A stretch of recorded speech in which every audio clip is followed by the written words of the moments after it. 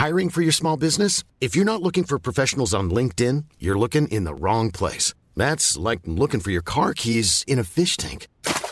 LinkedIn helps you hire professionals you can't find anywhere else, even those who aren't actively searching for a new job but might be open to the perfect role. In a given month, over 70% of LinkedIn users don't even visit other leading job sites. So start looking in the right place. With LinkedIn, you can hire professionals like a professional. Post your free job on linkedin.com/people today.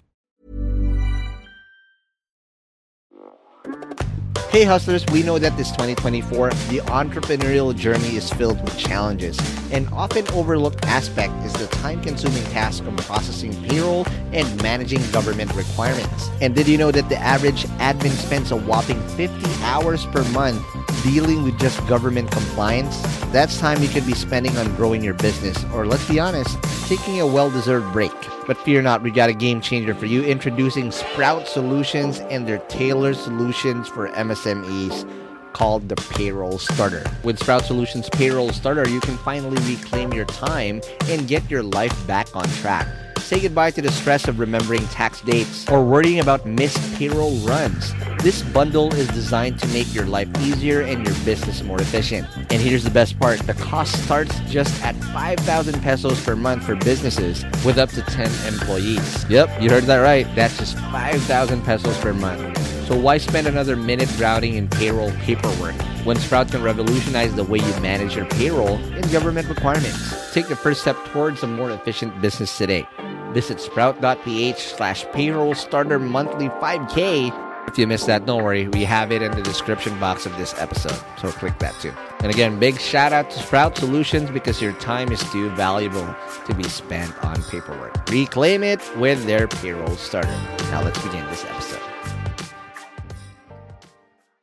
The Hustle Share podcast is brought to you by AWS, the world's most comprehensive and broadly adopted cloud platform. Use AWS now to lower your business costs, become more agile, and for faster innovation. Apply now to get $1,000 free credits at hustleshare.com/AWS. Also by TagCash. Spend, play, earn, and build a mobile wallet super app for your startup. Go now to hustleshare.com/tagcash to apply and get your startup's mobile wallet. And Caliber is the easiest, most convenient way to get hired. Caliber tailor fits the perfect job for you based on your unique skills. Hire the best people for your company at www.caliber.com and use the promo code HustleShare. Caliber, where jobs find you. We really started with, okay, even if we're not all these things, doesn't matter. It doesn't matter. The way you talk, the way you present yourself, the way you show analytic has to be, you're not lying who you are, but you give off the impression that, okay, these guys, at least, even if they're startups, they know what they're talking about. Welcome to Hustle Share, the podcast that features the daily grinds of unique hustlers around the world to show not our differences, but that our hustles are very much alike. Now here's your host, Ronster Baetyong. Welcome to episode 65 of the Hustle Share podcast. My name is Ronster, and I'm your host. And this episode is powered by AWS, the world's most comprehensive and broadly adopted cloud platform. We are a proud affiliate of the Podcast Network Asia, but before we begin, we'd like to remind you that this episode is not safe for work, so make sure there are no kids when you're listening to this. Because today we're going to be talking to a couple of very promising young startup founders who might just end up being the first ever Filipino tech unicorn. And their names are Josh Supan and Dave Marquez of Xpans. And today is one of those episodes that has a very, very interesting backstory because Josh and Dave did not work together prior to this. Apparently, they actually have very stark differences on how they started their hustles. Just like how Josh worked in SM before and Dave working in another startup that he co-founded. And then the boys are going to talk about how they eventually worked together to solve a very glaring hole that they saw about e-commerce here in the Philippines. But before that, they will also share the struggles they had to go through and the mentors they had to get help from. to improve their business from the get-go. And stick around till the end because they're going to be sharing a lot of great hacks on how to improve the operations of your startups, like what tools they use, the growth hacks they do, and the metrics they measure in order to create a really full-blown e-commerce ecosystem solution. So if you're ready to learn the hustle behind Expanse, let's begin this episode right now.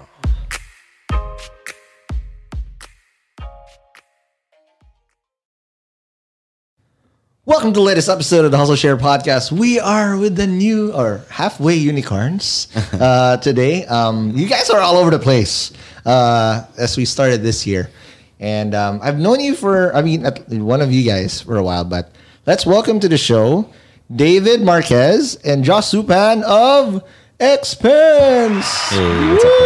We got audience. Thanks, Mario. Yeah. Thank you.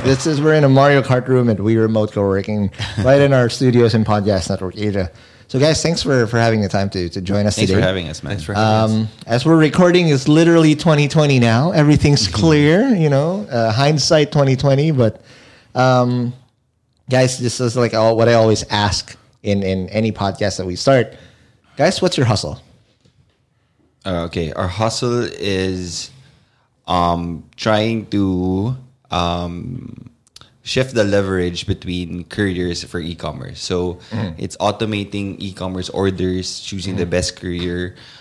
We are primarily in that field where we want to automate shipping for e-commerce vendors, for all those things, and connect them to different couriers around the Philippines. Yeah. But you guys, again, from what I understand, because again, I'll do a shout out where a shout out is due. I was given the epiphany last year, and I was telling you this prior to pressing the record button. Last year, there was a Startup PH meetup in Kubo. Shout out to Kubo, where I first met you guys. At least Josh. There was of the people that started the whole ecosystem. Earl Valencia and all these guys. Kat was there, and Paul Pajo was there. And they were asked this $1 million question of who the next unicorn for the Philippines is. Because technically we only have one so far. Yeah. But it's arguable because people, don't like to call it and they like to throw at shit. A unicorn is a unicorn. So I'll call a spade a spade. Yeah, for sure. But from a tech point of view, there's nothing yet. Right? And then they were asked, who's the next startup unicorn? And they said, right out of nowhere, Paul Pajo says, Expanse. And everybody was looking like, who the fuck is Expanse? And I knew. It was like, oh shit, whatever he knows, I gotta find out. Okay. Right. So I've been lurking and looking at your shit because you guys are I know you guys are making a lot of waves. And we tried to work together in Chatbot PH. And when I found out who the fuck you were working with, I almost pissed my pants. Good thing I was able to hold it in. But this is amazing. But before we get started and get carried away, let's go ride the Hustle Share time machine and go back to where it all started. Guys, how did you start your hustle? At least, David, we'll come to you after. But sure. Josh, how did you start your hustle? What were the first things you did? Because you're relatively young. How old are you guys? I'm 27. Davis, 25? 26? Yeah. Okay, yeah. 26. So right around the same generation per se. But how did you start out? Because e-commerce is not an easy game to play in. Yeah, for sure. It's very, very competitive. And you got to have deep pockets to play in this fucking game. Right? How did you start? What were the first things you did? Okay, so my background, I started working for SM Supermalls. SM Supermalls, okay. The malls. So and what were you doing in SM Supermalls? I opened malls for them. So I had good relationships with brands. I talked to them frequently. I'd sell them retail spaces at really expensive prices. So wow, I understood the landscape. Leasing. Yeah, leasing. Yeah, because we had another hustler in season 2 just a few weeks ago. His name was Miko Baranda of Accelerate. And he was also doing that. And now he's still in real estate doing that. And you were doing this. What were the things that you did? So you're selling very expensive retail spaces to brands. Yeah. Wow. So before, well, of course, here still now, the malling industry is really strong here in the Philippines. And SM is really strong there. They have 200 malls already. They're a titan. They're a titan, Yeah, exactly. yeah. But the thing is, you could see if you're inside. I worked for them for 5 years, and you could see that when you're inside there, that brands are really having a hard time expanding their business Because it's too expensive. It's really too expensive. And let's say you spend this much on a retail space, the only people gonna buy from there are the people who live in the area, and basically your only eyeballs are people who pass by that. you're bound by your location. Exactly, Right. you're bound by that. So, and if you think about it, you're trying to sell in the Philippines. You're trying to sell to people in 7,000 islands, Yeah. right? So, it's not sustainable to try to open in 7,000 locations so you can reach like people from Jensen or I don't know Cotabato or Davao. Misamis Oriental. It's too far, man. Right, It's too yeah. far. So it's kind of obvious that it had to shift from traditional retail to e-commerce. Get it. Not exactly killing it, but you had to have an option there. And when we started the company around 2017. When I would ask brands, okay, so why are you not doing e-commerce yet? Why are you not in that space yet? They'd say, number one, it's too expensive. Yeah. Website developer companies are too expensive to work with. It's not sustainable. And secondly, it's hard to ship stuff in the Philippines because how do I trust one courier to bring an item from point A to, let's say, from Manila to anywhere in Visayas? It's really hard. So so we had the problem too.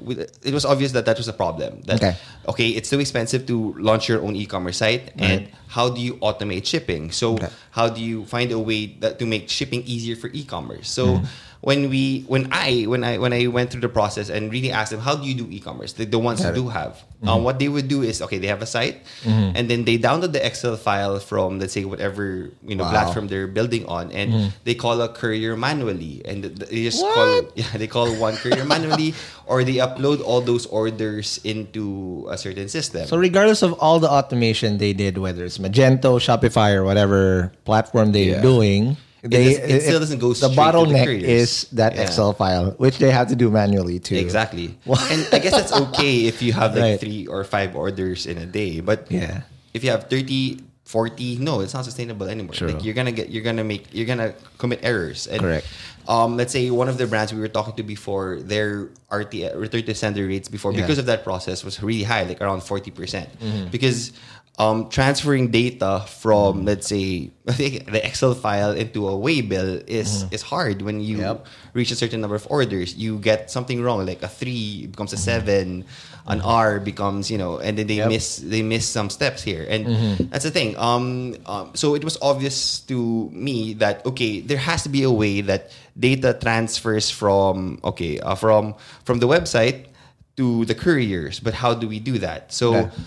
The only tech guy I know is David. Oh shit! David is actually my childhood friend. We were No neighbors when we way. were growing up. Yeah. Wow. Okay, now let's go to you, David, because I know you, and you won't believe this. This guy's just 26, 27? 26. But I've known this guy since 2012. Okay. And he barely had pubes on. I can tell. I still remember when I first met you. You're very early in college. It's Startup Weekend 2012. Yeah. That's my crash course to the startup ecosystem. I didn't know shit, right? I actually pitched. I didn't get picked. Wait, how old are you, man? Are you the same batch? I'm 31. Oh, you're not that old, man. I am old. I look old. What are you talking about? But thank you. All right, that's a good way to start this year. But David back then was a college kid. We were teammates in this mentor dojo with Glenn Santos, yes, exactly. right? And I don't know what happened because I bailed. I didn't join anymore. My bad, Glenn. I was like, fuck, this is not what I came here for. But yeah, that's where I first met you. And you were taking up. What were you taking up back then? Computer science in See? LaSalle. Yeah. And you were already interested in startups. How did this fascination with startups start with you? Okay, so I started college, computer science. For the first 2 years, I was just learning the ropes, programming. Yep. But then, come second year, I started hearing about Uber, Airbnb. I think that's the time when startups in Silicon Valley were booming. Mm-hmm. And so when I heard that, and I said, I want to do that, and that's what I want to. Instead of graduating and working for a regular Got it. computer company. I want to start my own startup, and so one of the best ways to do that was Startup Weekend. So Startup Weekend was around. Unfortunately, you ended up in our team. A bunch of schmucks. But no, those guys that we were teams with, like Ben Sarmiento is like the head of Lamudi or Carmudi. Not just that, like that whole batch was really good. Everybody Dude. in that room. So, Exactly. And you can tell early in the game, it's like, you are these weirdos and whatnot. But look at us now. who's that? Zip Match started Yep. there. Yep. And so within the startup weekend, they raised around 1 million. Well, they were able to sell Right. during that batch. So that was a pretty good batch, and I got to meet you, and I got to meet other people there. I was a total idiot. I was just loud. That Me wasn't too, really man. good. Me too. No, you were not. You were not loud. You were just coding and whatnot. But what did you learn over that experience? That I guess what did you carry it on? Because after startup weekend, you worked for several institutions. Like I didn't know you did Idea Space at one point. There was actually my idea at that time was I don't know what idea to start. So to do that, I'll just learn the ropes. I'll learn the ropes wherever I can. So it starts with Startup Weekend. I interned with Earl for a brief moment Oh wow! in Idea Space in their office in PLDT. I joined Shirtly eventually. Oh yes. So again, let's do a shout out where our shout out is due to our one of our earliest episodes, James Fernando. Yeah. Wanted to do a shout out to you. I think he has some sipangs. Okay. From 2019. So shout out to James and Yep. Adriel, my co-founders in Shirtly. Okay. So that Shirtly was your very first startup per se. Yes, exactly. Okay. So that was the time when I said, okay, this is it. This is time for me to do my own thing. And James approached me one time because I did a talk in LaSalle. And then 2 years later, he's like, you know what? I'm looking for a co-founder and a technical co-founder. And So this the is same scenario with Josh. You're the only dude that you hang out with the right peeps. That's They're rare, good. man. Right. But I'm very curious because it's easy to say that I code. But you were taught the right way in a way, and it would reflect also in your work in the type of infrastructure you build. Because this is not by accident. What were the key skills you accumulated through all these experiences that you were able to put in Shirtly and all the way through Expanse? Because what language do you code in, and how did you educate yourself to become a sufficient CTO? I mean, I did code before college. So that was the Okay. thing. So I started coding inside college, and it's just the basics. Mm-hmm. But when you graduate, you don't know how to make a website that's modern yet. So I had to learn the ropes. And I actually did freelance for a bit. So I was working on PHP, usually WordPress. So I think most of the tech careers start there. And then after that, when James pulled me in, I was like, okay, it's time to move on to a bigger, more stable language. And I started learning Ruby on Rails. Oh, you're one of them ROR peeps. Wow. No, And- because again, shout out where shout out is due. Ruby, again, there's very, very few people that know how to properly code Ruby because this is a hard language to code in. But from what I heard, again, shout out to Jason Torres, it's beautiful because it's not messy and it's easy to build on top of somebody else's Exactly. work. Right? And the other thing that you get is you get to ship value and features and business value right away. Correct. So that's why when you have an idea, it's so raw. You're meeting with James, you're meeting with Adriel, and then 2 weeks, 3 weeks later, you have a prototype. And that's the beauty of it. And that's how we were able to grow. That's how we were able to flourish Got it. on Shirtly. Yeah. Okay, now after Shirtly, let's connect the dots now to how you guys eventually hooked up together. You did you leave Shirtly eventually, or how was that? Because they're still running it, and they still, acknowledge you as a co-founder. But how did you move on? Because I still remember you going on commercials. There's one commercial about you. You're talking about with your dad on TV. There was? Not a commercial. No, there's a TV interview. Okay. Right, that you did and whatnot about I think it was Pokemon that we were selling, or there was a certain shirt. Oh, What was no, this? So we were promoting Aldab. Alda. Okay, for the record, I'm not a fan. No, you are.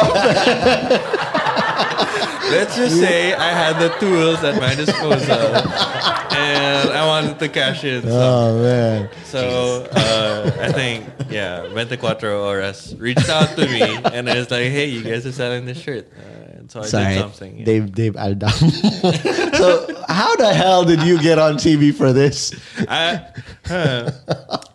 think my parents had contacts with Jaya. Your parents? Oh, okay. Yeah. And then so I was selling the shirts, and then they linked it to her, and then she reposted it, and then one of the people from the media reached out to her. It's like, oh, who's selling the shirt? We wanna reach out to them. And then so impromptu, we had a. Did you get sales from that? Yeah, I did. I got a lot. Okay. But it was quick. Shout out to Aldam.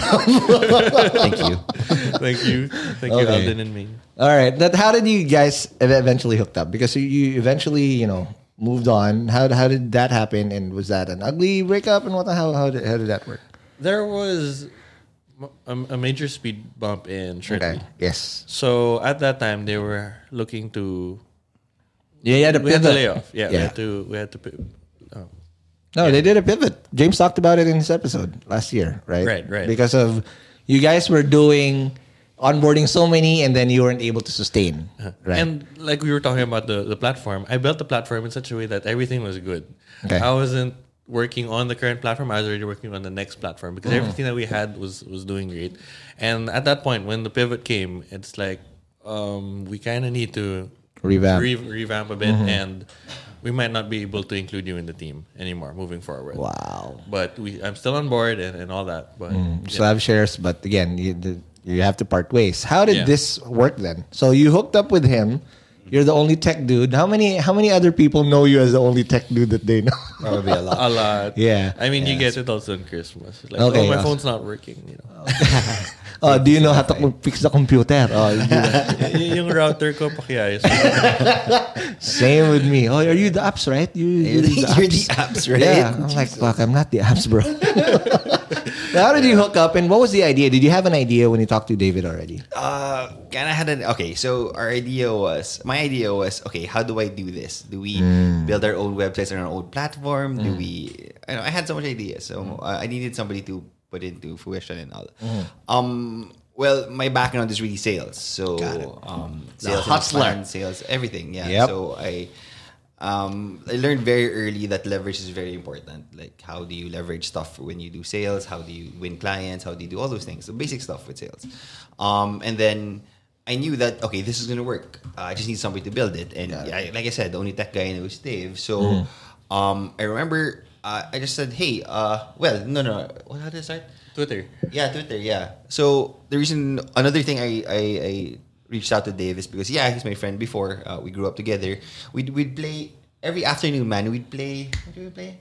What's that GameCube thing? No, what do you have? Dreamcast, yeah. We'd always play Dreamcast together. That's awesome. Yeah, no fail. And then every time, when I had the PS2, he'd come over to my house and we'd play PS2. So we had at least shared interest when it comes. I mean, I can hang out with David, basically. Okay. And then, well, when we started growing, we grew apart because I had to move to Davao, and he was still in Manila. Okay. But I always kept tabs with him because. Thank you, internet. Because internet's there, and whenever he'd like something, I always notice he'd follow a lot of Bloomberg stuff and economic stuff. Yep. Stuff that you don't normally do on Twitter. But those are stuff I would do also. So I'm like, okay, at least this guy knows what he's doing when it comes to business and all those things. Maybe he can be a good partner. And I reached out to him and said, hey, Dave, you want to meet up? And then I had no plan pa yet that time. I was like, Dave, maybe eventually I'll come up with something. Or are you willing to come on board? And my pitch was, just do you. Code and stuff, I'll sell it. It's basically like the Ben and Jerry's approach where... Correct. I don't know which is which, but somebody from there makes the ice cream and the other one sells which is the perfect setup because there's no overlap. Yeah. Right? If you had very similar skills, then you're gonna be like, that's me and whatnot, right? Right. Yeah, for sure. And you have the scenario where you have a lot of tech teams building stuff and it's not really what people want. And you can't sell your product. So what's the point? So this is the good part between Josh and I, and Josh has so many connections leaving SM, and he met the brands themselves, and he has good face. That network is already an unfair advantage for you to start. Exactly. Right. Okay, now let's take our first break, and when we come back, let's now talk about how you started Expanse and how did the idea come to fruition. But let's talk about that more. There's never been a faster or easier way to start your weight loss journey than with PlushCare. PlushCare accepts most insurance plans and gives you online access to board-certified physicians who can prescribe FDA-approved weight loss medications like Wegovy and Zepbound for those who qualify. Take charge of your health and speak with a board-certified physician about a weight loss plan that's right for you. Get started today at plushcare.com/weight loss. That's plushcare.com/weight loss. plushcare.com/weight loss. Hey, it's Ryan Reynolds, and I'm here with Keith, co-star of my upcoming film, If, only in theaters May 17th. Do you want to tell people the big news? All right, I'll do it. Sign up now and you'll get unlimited for $15 a month and 6 months of Paramount Plus Essential Plan on us. MintMobile.com/switch. Upfront payment of $45 equivalent to $15 per month. Unlimited over 40 gigabytes per month. Face lower speeds. Videos at 480p. Active Mint customers by 531.24 get 6 months of Paramount Plus Essential Plan. Auto renews after 6 months. Offer ends May 31st, 2024. Separate Paramount Plus registration required. Terms and conditions apply if rated PG. Hey guys, I have a very, very exciting opportunity I want to share with you guys. If you're a B2B startup founder, listen up. Your ticket to growth is here. Introducing Impact 24, the Philippines' largest B2B SaaS challenge. Calling all startups in their pre-launch, pre-seed, or seed stages, this is your chance to accelerate your growth. Submit your pitch to Impact 24 and get ready for a 10-week intensive program to elevate your solution. What's in it for you? How about up to 500,000 pesos in MVP project support, exclusive credits from industry partners, personalized mentoring, and a shot to pitch at SaaSCon PH, the country's biggest SaaS conference this April. But you gotta hurry up because submissions close on January 26, 2024 already. Don't miss out on this opportunity to take your startup to new heights. Apply now at SaaSchallenge.ph. That's SaaSchallenge.ph. And good luck, and see you guys in Impact 24. And we're back from the break. We're still with Josh and Dave of Expanse. Now, before we took a break, you guys discussed that there wasn't an Expanse idea yet, per se. How was that? Because for Dave, I'm pretty sure you already got used to people knowing the type of, or already had an MVP in mind, you had some wireframes, you had all these things, but now you're going back to scratch. How's that process like with Josh? Okay. We had clients. That's what I had. You already had clients? Yeah. Wow. We had people like willing to wait for it to be in full fruition. Wow, that's amazing. And like Josh was saying earlier, like there was a couple of things that you wanted to do from old retail to new retail. So you said that it's too expensive for the websites. Right. Shipping was a problem. So those things were on our minds, but we didn't have an actual solution yet. Yeah. So. But you already, that's the thing, which is the anti-startup way. The startup way traditionally was create a hypothesis, build an MVP, find a problem, and create a solution, and then try to sell. And then find people who want it. Exactly. Here, you already had... different. We knew the problem. We had people willing to buy into it. We just had to, make it happen. Which is great. It's the art of pre-selling. Mm-hmm. But that's the thing. I think this is going to be a little bit controversial for us. But I always told Dave and our other co-founder, shout out to Maya. Hi, Maya. Shout out. I always told them that we're not a startup, man. Like, yes, we are in a way, but we have to build this as a business first. We have to be profitable on our own rights. We have to, we have to not really rely on, on investments, on capital markets and all those things. So we just have to do it ourselves. And if we have our own company and it can run by itself, then that's something we should be proud of already. Exactly. Yeah. So we started with that. We started with having a problem first. We knew the problem was there. Right. Okay. And the connections already, the network is already there. Who's willing to cut the fucking check? Because July 2017, like when we met, and so we were just continuously talking. I think we pivoted around the idea, at least. Okay. Yeah. To around 30 to 40 times. No way. What was the first ideas you had? So one of the things was I came from Shirtly and I built it's an all-in-one platform for websites. And so I wanted to do the same thing. And I was like, never mind, we don't need to build websites. We can just build Shopify websites for our clients, reduce the development time, and then set them on market real fast. Yeah, we wanted our platform to have a vendor facing where they access our platform. But apparently nobody wants to use our platform if you're a courier because it's too much process involved. So they didn't want to adjust their systems so that they can start using yours. Yeah. You had to. How did you make that? Because, correct me if I'm wrong. Expanse is end to end. Yes. Correct? From the moment people add to cart all the way to Receiving the whatever it is, right? With COD or whatever. Yeah. You do the whole gamut. And that's why it's beautiful. Because some people only do the front end part, the back end part, and the fulfillment is a fucking bitch. Right?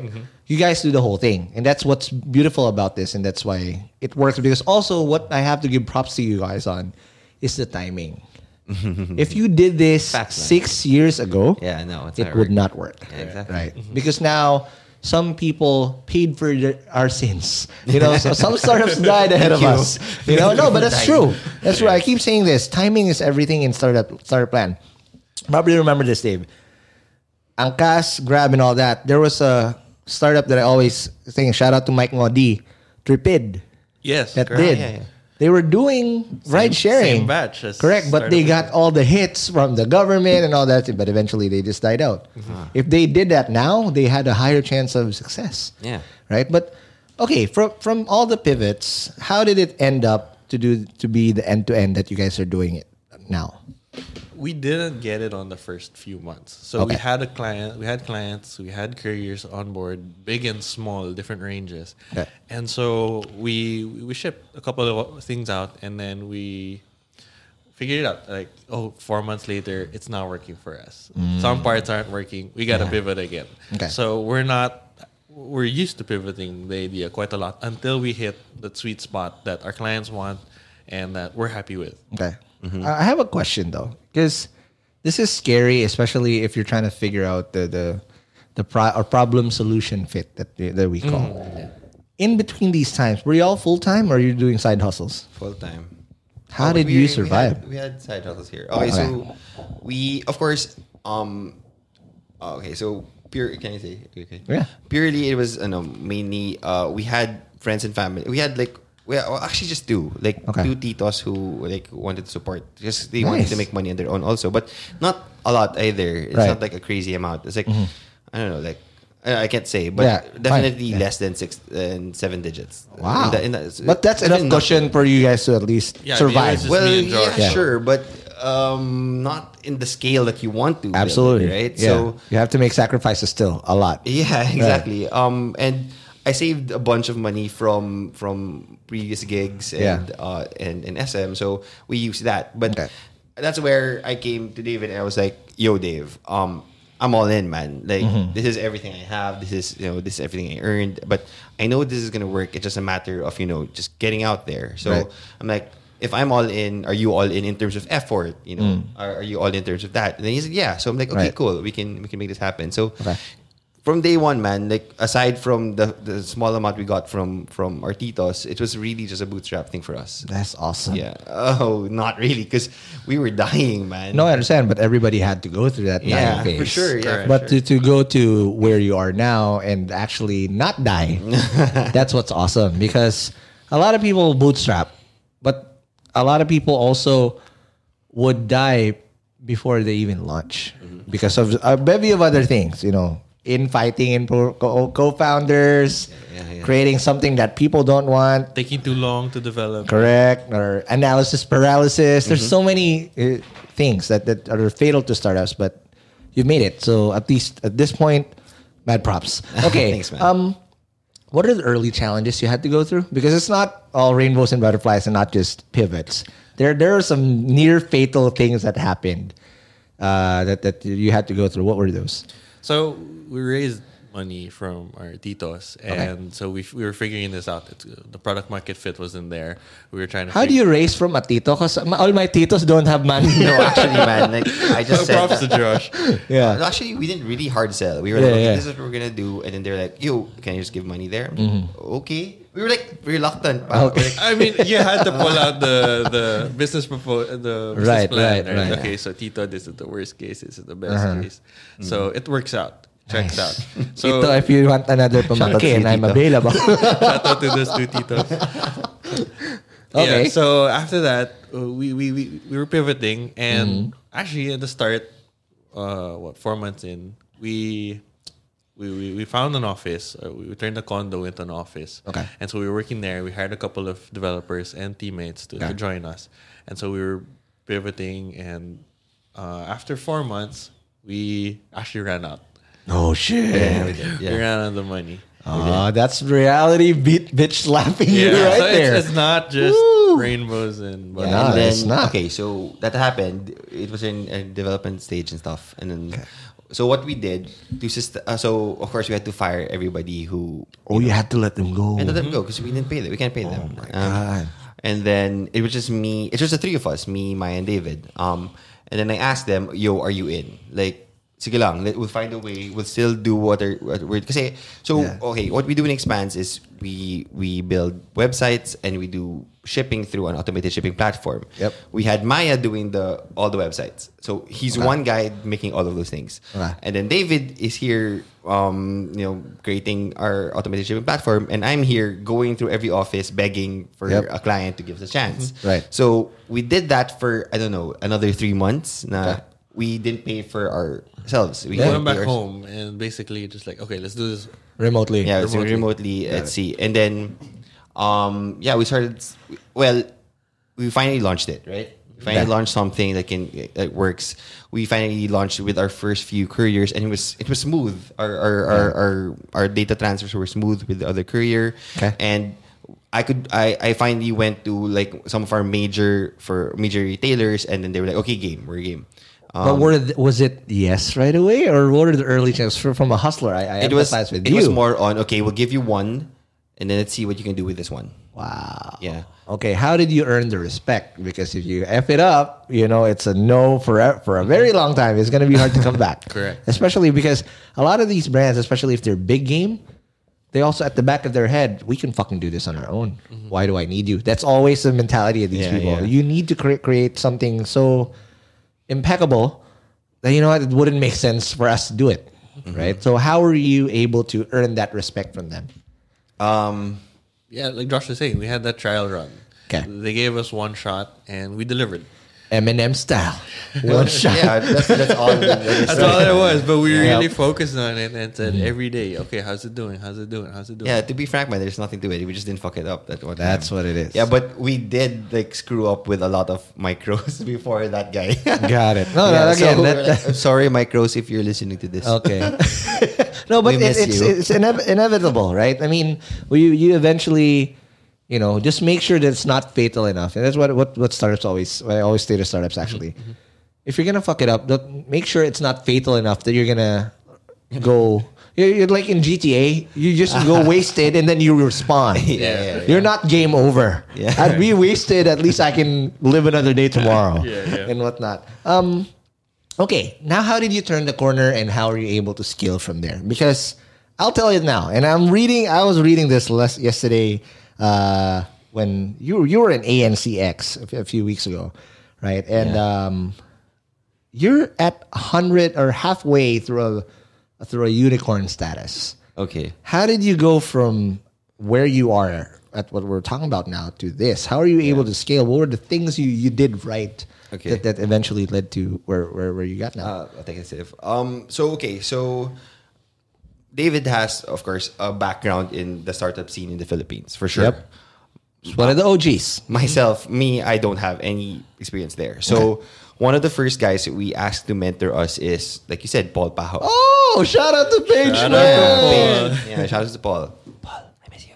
Anyway, so Paul is there. I asked him to mentor me with everything. Yeah. I asked him to mentor me. Can you? And the thing is, Paul is friends with our parents from church also, because we grew up in church. So Paul was the tech guy in church. Our parents would say. And then my dad told me one time, hey, just call this guy, Paul Pao. I think he knows somebody. We didn't know that Paul was who Paul was. Dude. Paul is the shit, man. Paul is the startup industry embodied in poblacion. But I didn't know who he was, man. Like, seriously. Right. I just thought he's like our dad's friend and he can help us. And when I was talking to him, he just really butchered everything we were doing. And I was like, no, this is what you do. No, this is what you do. This is who you talk to. And Paul was able to connect us to a bunch of people when we were making money. Yeah. And one of the things that really hit me when I talked to one of Paul's, the people that Paul let me talk to for mentorship, they told me that, okay, it's really rare that a startup in the Philippines everybody is finding a way to get from point A to point B. Yeah. We were at the point that we were finding a way to get from B to C because we were scaling. Yeah. We were profitable. We didn't really, dude. Trust me, there were a lot of people knocking on the door saying, "Hey, can we invest? Can we come in?" Mm-hmm. And I'm like, Paul would always tell me it's a marriage between VCs and investors and all those things. So you really have to take your time. You don't chase the money, and you don't have to because you are making money. You're paying for salaries. You're paying for office space. You're fine. Basically, you're fine. So you have time to really figure out who's the right partner moving forward. So You have leverage. you have leverage, exactly. Yes. So we waited it out, and then when we started getting offers, and we were even shocked that we got an offer to make us a unicorn, and we're like, Nice. okay, what should we do with this? Should we take it in? And right now we're still in the stage now. Okay, if we bring this in, it's gonna be a whole new ballgame for us because we came from, let's say, year one, we came from starting the startup. Year two, we were trying to survive. Year three, we're profitable. Yeah. We can't go from profitable to unicorn right away. We have to find a way. Okay, if we're gonna do this, we have to do it right. We have to have grown-ups in the room. We have to have the right people in place, the right business practices in place, and that's where we are right now.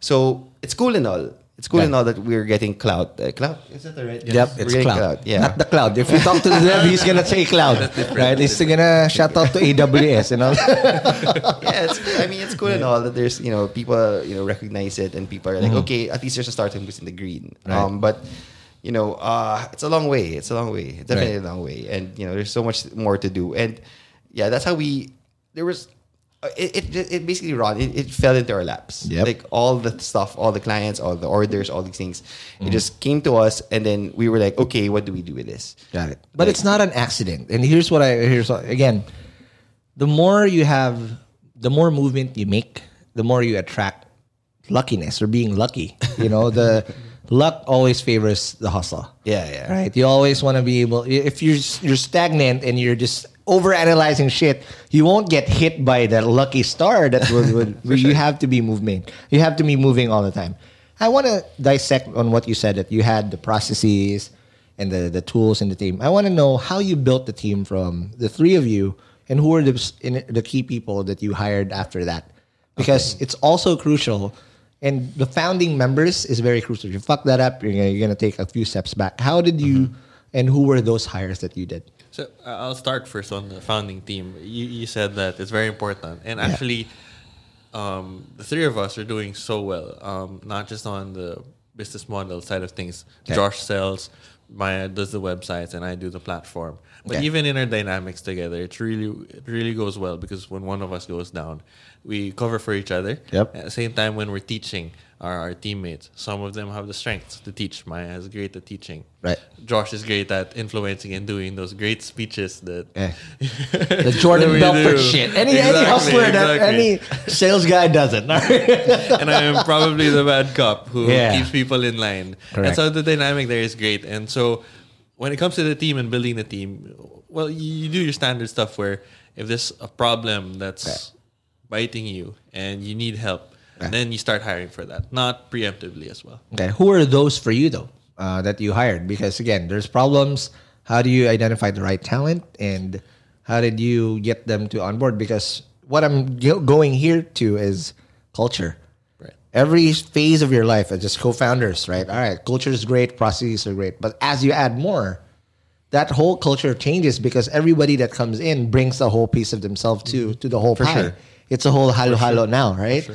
So how did you make sure that everything's in tune? So the first hire, so to be honest, we don't have quote-unquote grown-ups in the room. Got it. In a way, the people who are grown-ups in our company are our mentors, and the people who sits in our board, which are, shout-outs to, my personal mentor is really Francis Kong. If you know Francis Kong. Oh my God, Francis Kong? Yeah. That is amazing. All right. so can you hook me up? I want him on the show too.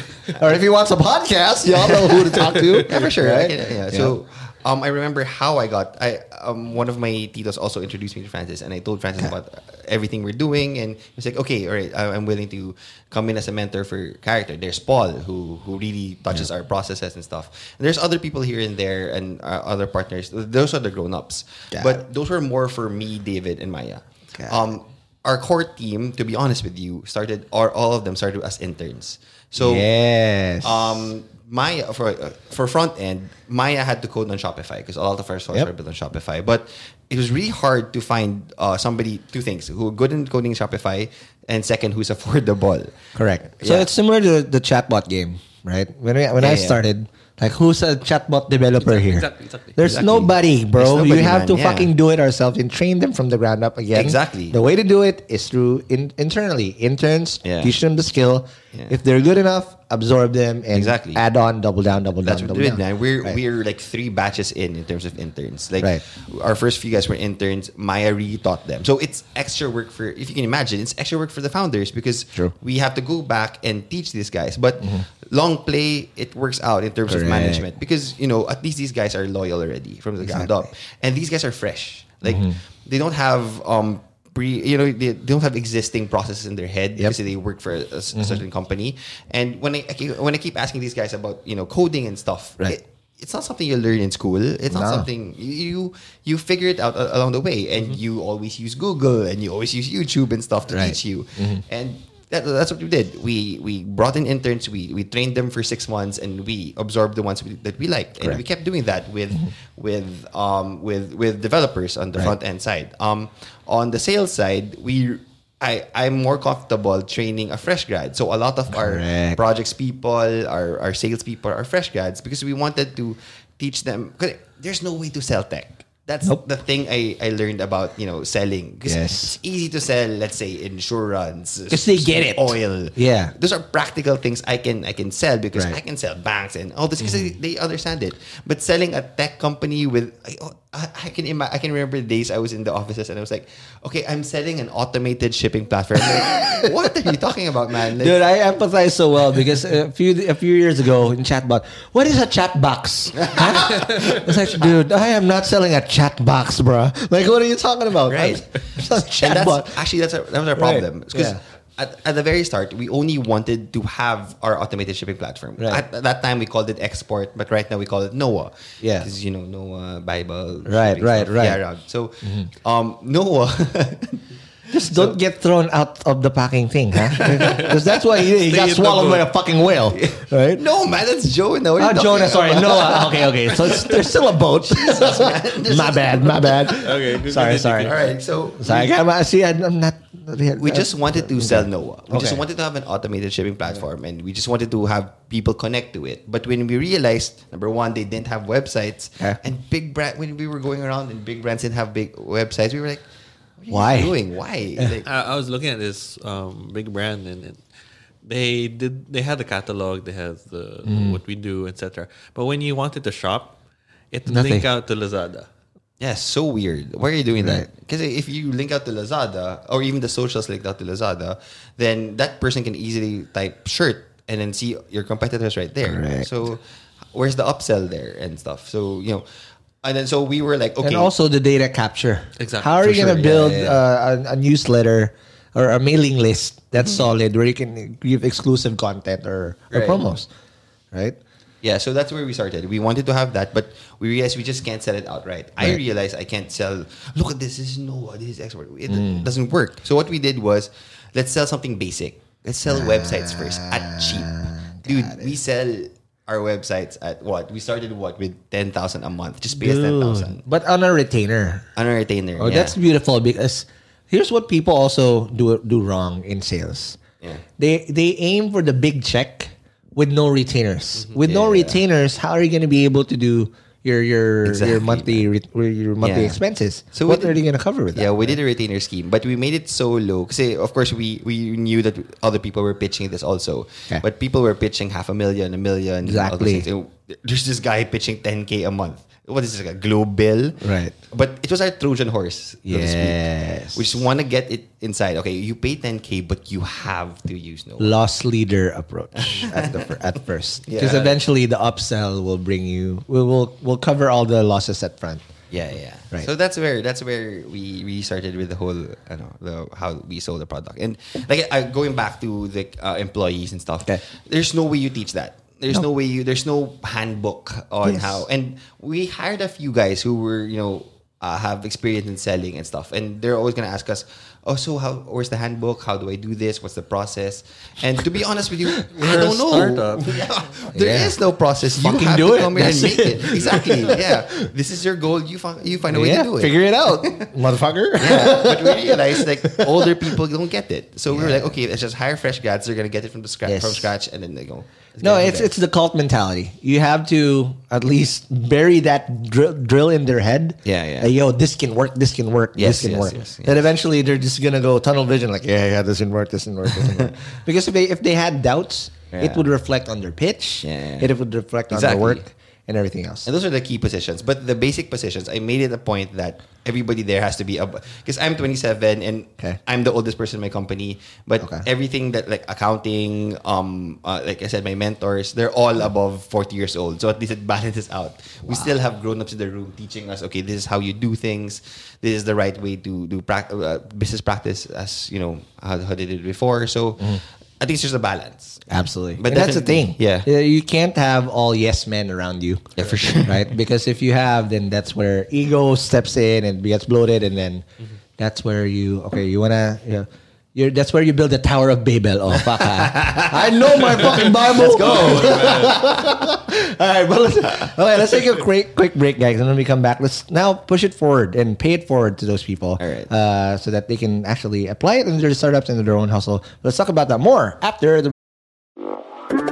Hey hustlers, it's time to talk business once again, and we're excited to share a bit more info about our sponsor, Sprout Solutions. And again, just like what I said at the start of the episode, you should check out Sprout's Payroll Starter as you grow your own startup, because this bundle that they have is literally what you need to take your startup to the next level as you grow your employees.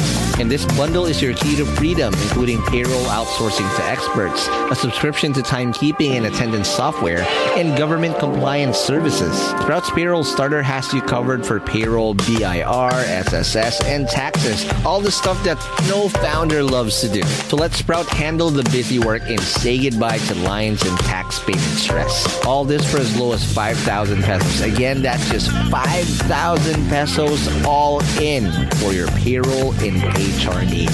So visit sprout.ph payroll-starter-monthly-5K, or again, just click the link in the description box of this episode to elevate your business management game.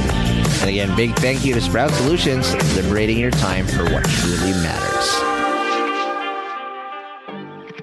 Hey hustlers, wish there was an easy way to open a bank account and grow your money without the hassle of lengthy application process and income documents? Well, I got good news, because today's sponsor, Uno Digital Bank, is here to help you achieve your financial goals.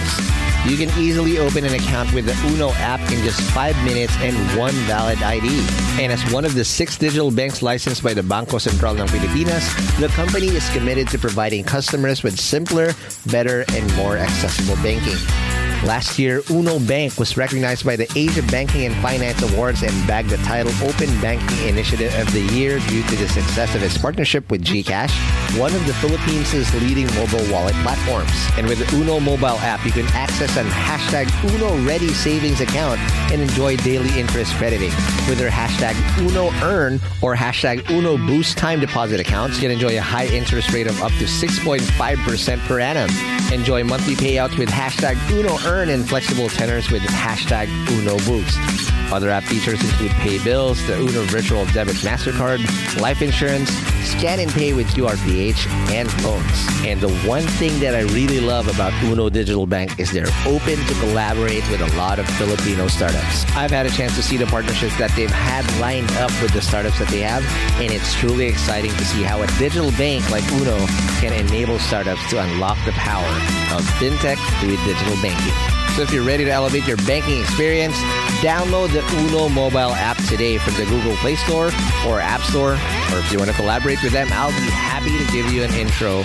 Just shoot us an email at hello@hustleshare.com.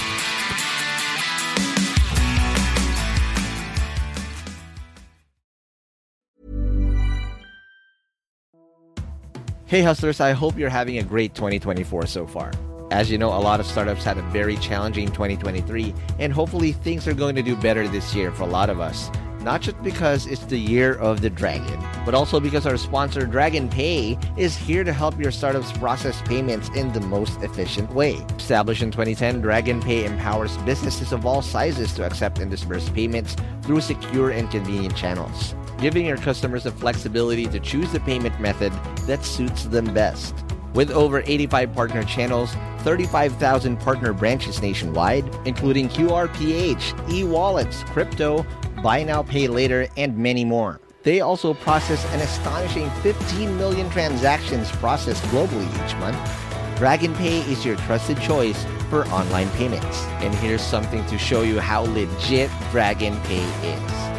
Dragon Pay was named FinTech of the Year at last year's Philippine FinTech Festival in 2023. So let's make 2024 extra prosperous for you and your startup in this year of the Dragon. For more details, head on over to dragonpay.ph. That's dragonpay.ph. Trust the pioneer. Trust Dragon Pay.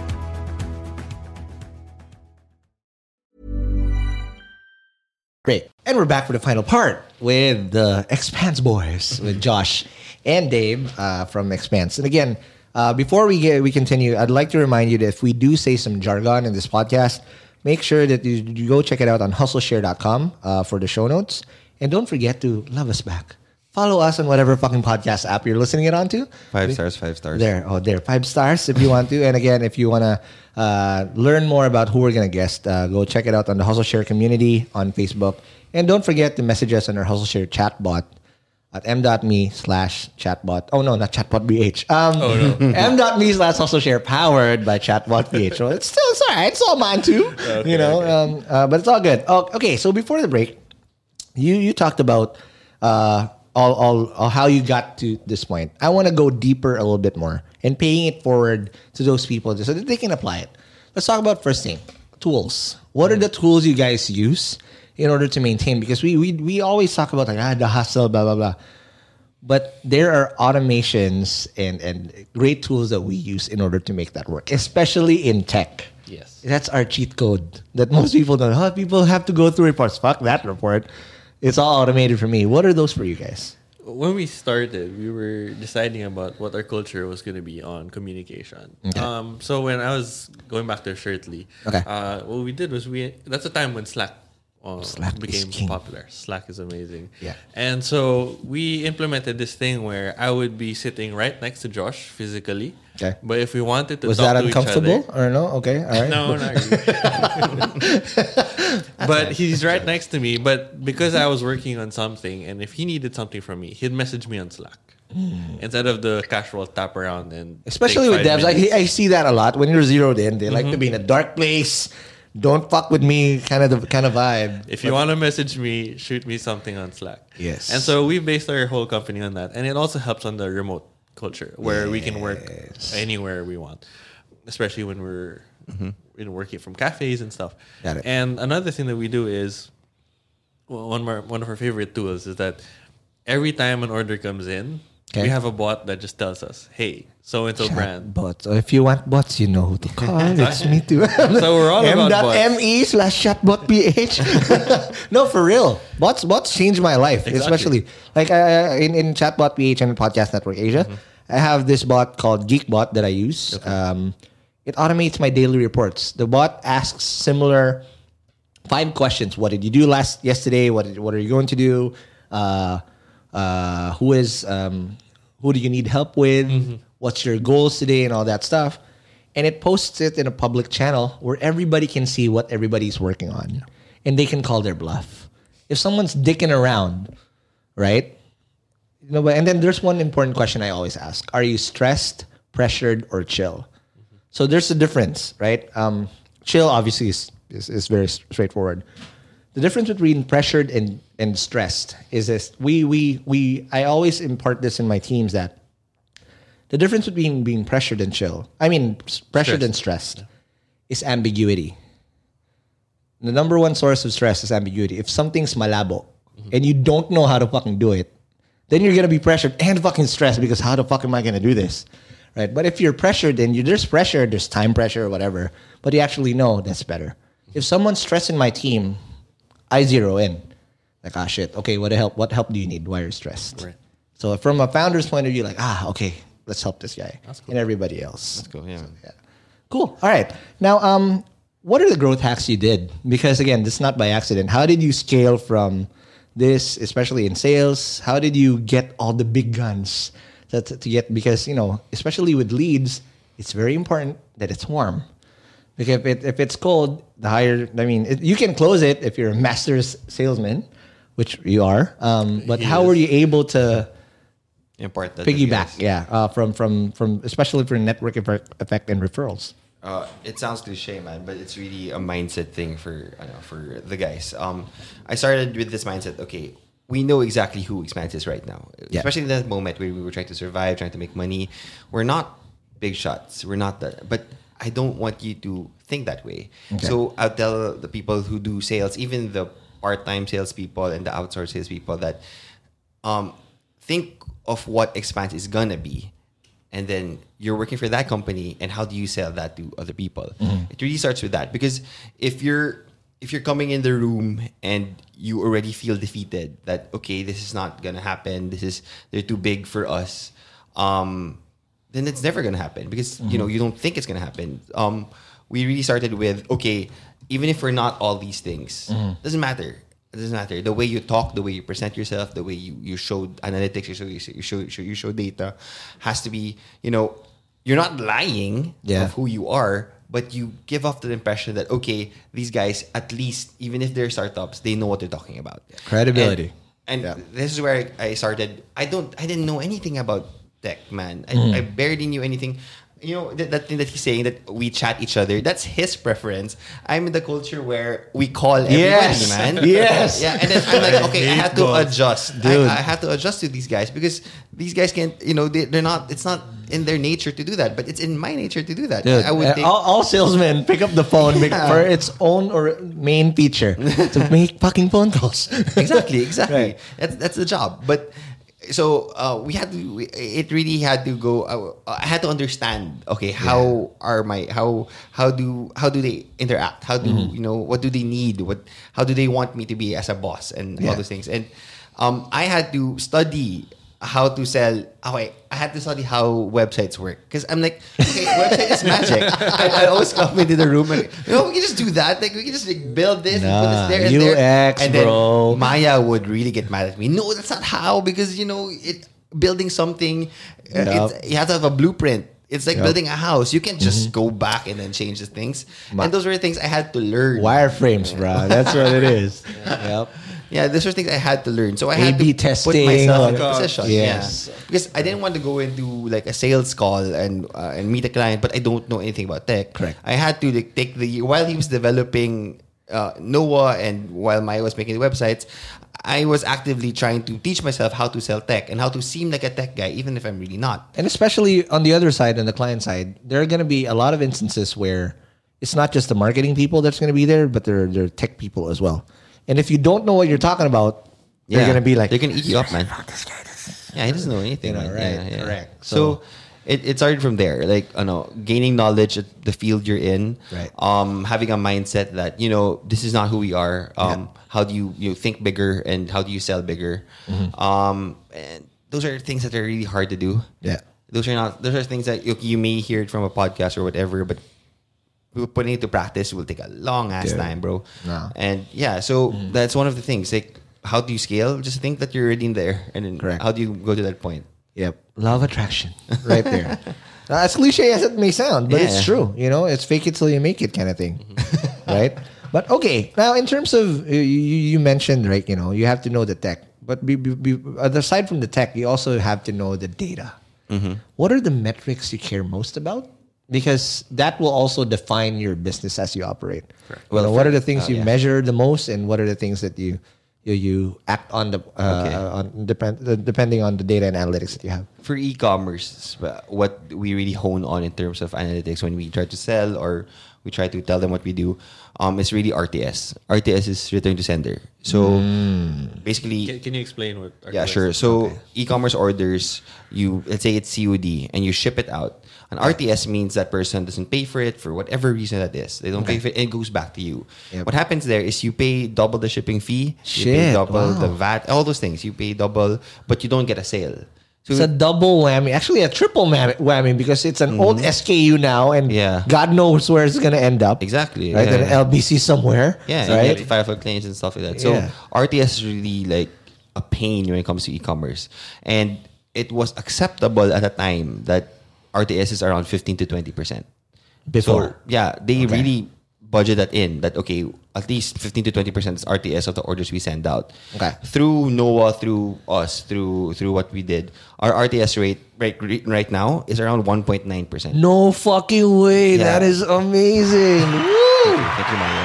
Thank you. No, but for real, this is not an accident. 1%. I'm willing to take that loss any day. Because Right? there was a discussion before, for those who didn't do cash and deliver before, we're only doing credit cards and bank deposits. Right. So you wouldn't get as much sales from Mm-hmm. that. But once you open cash and delivery, you have a Pandora's box where you will lose money. But because of Noah and what we did, reduced. What's the magic behind it? I mean, if COD is always king, especially in the Philippines, but how do you make sure it would not go RTS? So here's where the beauty of our product is. We leverage it with other couriers. So we're telling couriers that the number of orders we give you depends on your performance. And when you tell them that, and they know who you handle and how many orders you have, they're gonna, take it seriously. The orders they give you, they'll take it seriously. And if you parang have that looming, they're gonna give you better rates. They're gonna give you better services because they have this mindset na these guys will give our orders depends on our RTS. It depends on the orders that we get depends on that. So it becomes it's a leverage tactic. Really. Okay. I That is hope amazing. none of the couriers are listening. No, We but love you. Thank you for all your support. Yeah. Even going back to the pivot side of things in the early days, we had two types of customers. We had retailers as a customer, and we thought that couriers could be a customer. So retailers would pay a certain amount for websites, and we thought couriers would pay.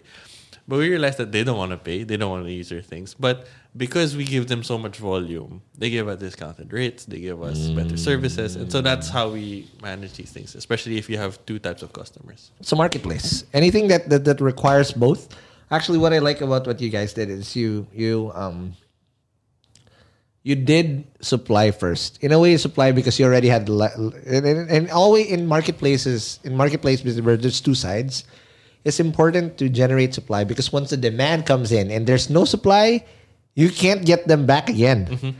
It's gonna be hard. So mad props again to you guys. All right, next question. Let's go into the deeper shit that we already have here. Are we gonna cry? No, not Are we gonna not be so in a much. We circle don't. No. In terms of e-commerce, what do you see next? I mean, it might sound cliche again, but we're right in the pinnacle. E-commerce has never been this big ever. It's crazy everywhere how records are broken year on year on year. The What's secret next? to what we're doing is we're just riding the wave.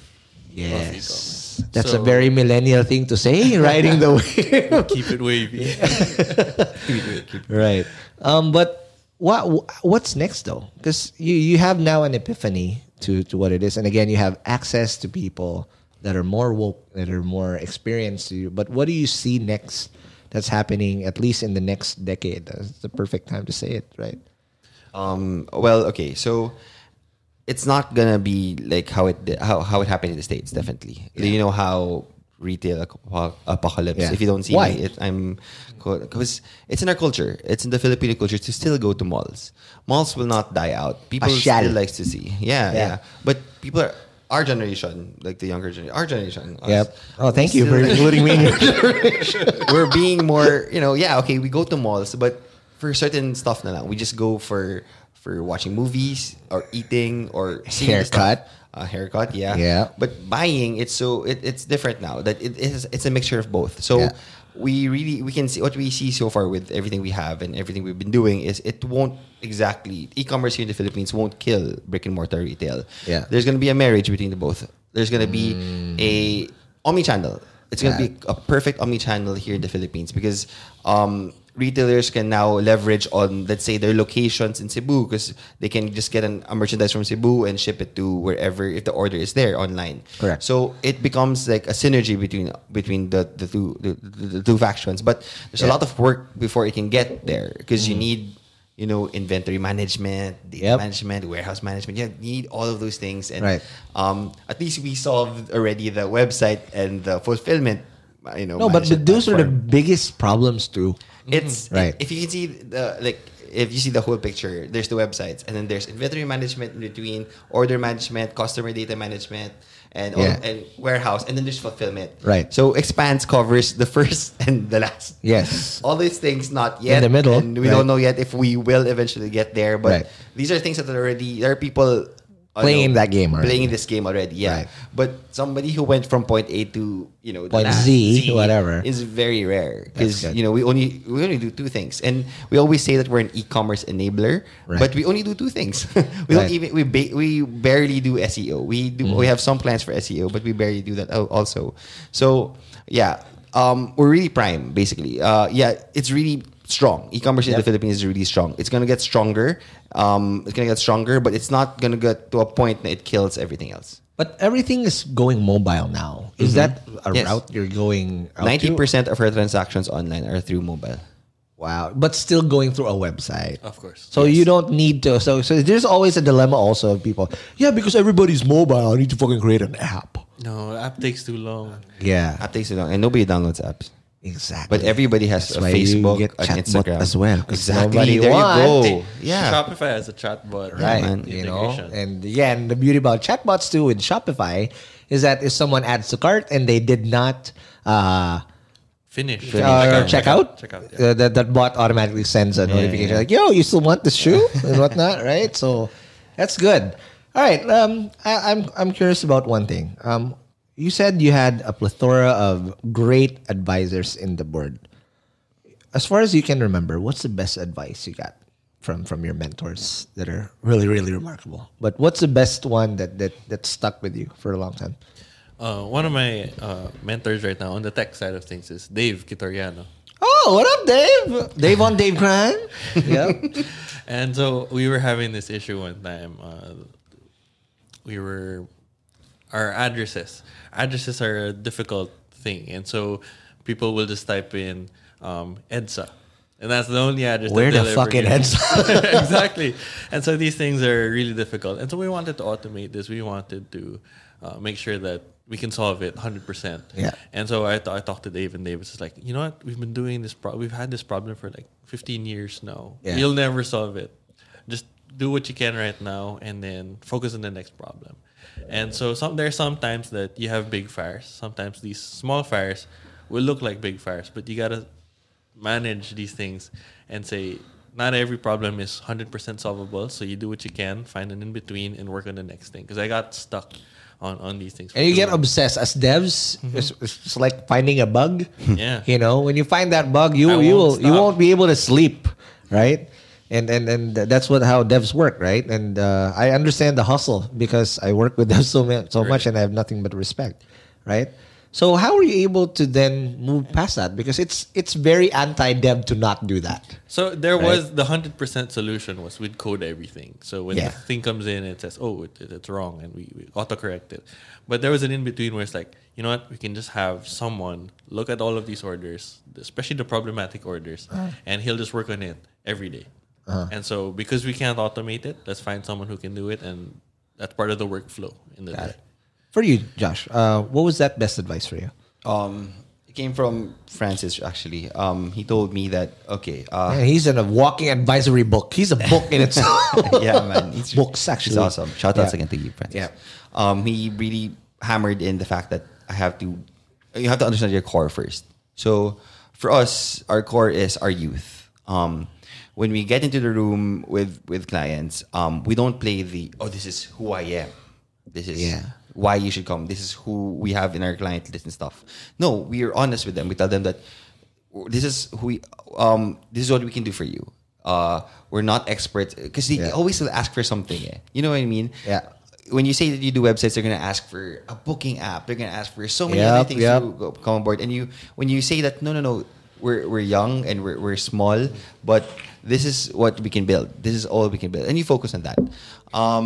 So it's really identifying what your core is as a person and also as a company. For Expand, like I said, it's our youth, so we really play with that. So a lot of companies would call us the boys from Expand because we're boys, basically. But, of course, there's a level of, smartness. It's not even a word. But there's a level of intelligence we all have and stuff. But we come in fresh. So when we come in with youth, we come in, okay, this is what you should be doing because we are your markets. So we leverage on the fact that, okay, we know who we are and we don't we fake it till we make it to a certain degree. Right. Yeah, but your core principles stick. Like for us, me and David, this is gonna sound cheesy as fuck you, but we're really Christian, and it really got harder. When it was hard, it was easy because you know what? Honestly, man, me, David, we barely fight. Like how many times? Like, 0, I think. Yeah. Of course, we would raise our voices with one another and have arguments, but we never went to a point na suntukan kami or whatever. Yeah. No, because we know that okay, at least we know that everybody's trying their best and trying. Correct. You have the same. Good guys still. You have the same goals per se. Yeah. Right? Yeah. So it really it really started there and ended there with us. Like we have to understand who we are right now, and that's gonna change. Your core will change when you're 35 and 40. Yep. We don't know what expansion will be at that time, but yeah, we always have to have a self-reflection basically. That okay, this is who we are, and we have to hone in on whatever it is. Awesome. All right, now last question, and I haven't asked this question for a while because again, it might sound cliche too, but how do you guys de-stress? Because startup life can be, brutal. That's to say the least. It is brutal, and not a lot of people survive this shit, both mentally and physically and emotionally. Yep. How are you able to de-stress? And especially now, though you're just 26, 27, but you've been in the grind for quite a while now. How does that work for you? I think the thing about startups is from day one to wherever you're starting, to year 1, year 2, is you don't stop. And so you have to find, I think I got this from Shirtley, but there was a point where I was grinding on it really hard, and afterwards I felt it. I felt the comes back at you. It was bad. Yeah.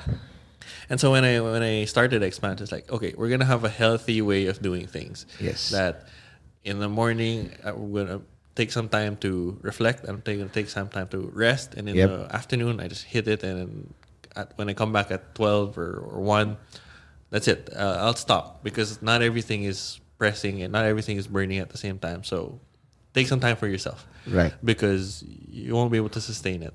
Correct. Yeah. Sprints. Yes. Just like in devs. Scrum, you sprint it out. Right? Yeah. Not water polo. But more importantly, you think it's a marathon. You know that this is going to be a long race, and so from now you just got to pace yourself. But you sprint in between. There's sprints that you have to holy shit, let's go. There are days, yes. Right. And there are going to be uphill climbs, so you have to pace it out. But there are also days where it's kind of chill. Yeah. And you got to savor when those it's downhill, you let the momentum carry you on. Okay, for you, Josh, how do you de-stress and stay sane? Okay, so I just want to say that I worked in the corporate industry for 5 years. Yep. And that the 1 year in startups is even more stressful than the 5 years. Absolutely. I was not ready. I thought it was going to be easy because, I'm the boss and I have my own time. It's not, man, because you feel everything. You know what I mean? Like every client you lose, every client who's mad, every order you lose, you feel it. And even an intern can have a fucking impact on you. Yeah, man. And it's tough because... when you feel everything, you get it's a burden that you have to carry. It's personal. Everything. I don't have anything profound of how I de-stress, but I just play a lot of Fortnite. There you go. For me, that's 2K. Yo. And we have great support system. So shout out to my girlfriend. And there you go. That time we make sure that we have date nights and time away from thinking about work. And so when I'm out there, I'm not thinking about work. So when I come back, I'm good. One thing that also worked for me is people, sometimes I don't even probably need advice, but some people just need to hear it, that people that can actually understand And it's also important, I guess, to have good founder friends as well. Because they know, like, oh shit, that's what I went through, bro, and whatnot. And so it's beautiful. It's funny because Josh and I can actually turn on that switch and be founder friends. Nice. Despite it being, there's a work mode. And then there's like a, what are you watching now? Like, what TV series are you on right now? So we have that going on for us. And so, we Witcher.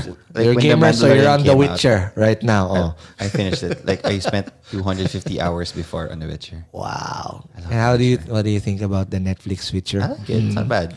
Okay. I haven't finished. All right. Okay, now guys, before we end, what's next for Expanse, and what are you guys gonna do in this brand new year? And hopefully by the end of the year, you're already in unicorn status. But what's next for you guys, and what should we do to check that out? For us, it's really focusing on more micros, definitely for us, because we've seen that in terms of growth and in terms of potential, micros are a different beast, man. Like at times, man, they really make more even compared to macro clients, because there's a mindset for customers that, okay, I can only get this product online. There's no store I can go to and I can buy. So it's focusing more on helping micros. How do we, get the Instagram stores on board? How do we get more Instagram stores? How do we get more support from them? How do we encourage younger people, like even in college, to want to be entrepreneurs, but start your line, build something online, and how do we encourage people to become e-commerce entrepreneurs, basically, at a very young age, because they're the ones who are really like hitting it hard. Like, I've talked to a lot of young people who's like really into it and stuff. So it's just a matter of how do we build, because that's the thing. Micros also take it personally. Absolutely, they're like a startup also, where the founders will get mad at you if something goes wrong, but with macros you have like time to fuck up. But you have to do a lot of processes, business processes. You build an infrastructure to help micros have to build the crop of micros that's healthy, basically. So that's really what we're focusing on now. How to build more micro clients, how to build more specialty Instagram stores, and also find a way to close the round, because it's really, we're the ones stalling it, and then we're like, okay, are we ready for this? Like I said earlier in the podcast that we have a lot of questions about internally. Are we ready to just go into the rocket ship and then go straight up? It's definitely there, closing it around, and just the micros. So again, if you're a micro and you want to join, what do they do? They shoot us a message. I'll reach out to you and then we'll have coffee. Okay, where do they go if they want to? Like, if I'm a Instagram seller at the moment, email us at sales@expanse.ph. Expanse is without the E. Without the E in the front. XPANSE. And the reason we called it Expanse is, I can't believe we're saying this. Okay, well, it's all right. The reason we called it Expanse is we want people to expand their business, basically. So from brick and mortar, there's a horizon. Okay, you can expand it here, and it's a bit corny. Even the X is corny. Hey, it works. Everything. I can spell it. I can easily spell it. It expands without the E. Oh, okay, cool, awesome. No, we realized so many companies started their companies with the name X. You know what I mean? This is not your pass, ha? We fell in that bubble. Okay. This is not necessarily, but you never know. Maybe you can raise funds for him. And whatnot. He writes good checks and whatnot. Yeah. All right. Again, thanks guys for being on the show. Appreciate it. And if you guys want to check them out, what are your socials if they want to check out, and what do they reach out to you? ExpansePH for Instagram, and websites expanse.ph. Okay, thanks guys, and if you like that episode, again, don't forget to message us on whatever shit that I said prior to this break. But I'll see you guys in the next episode. Appreciate you, man. Peace.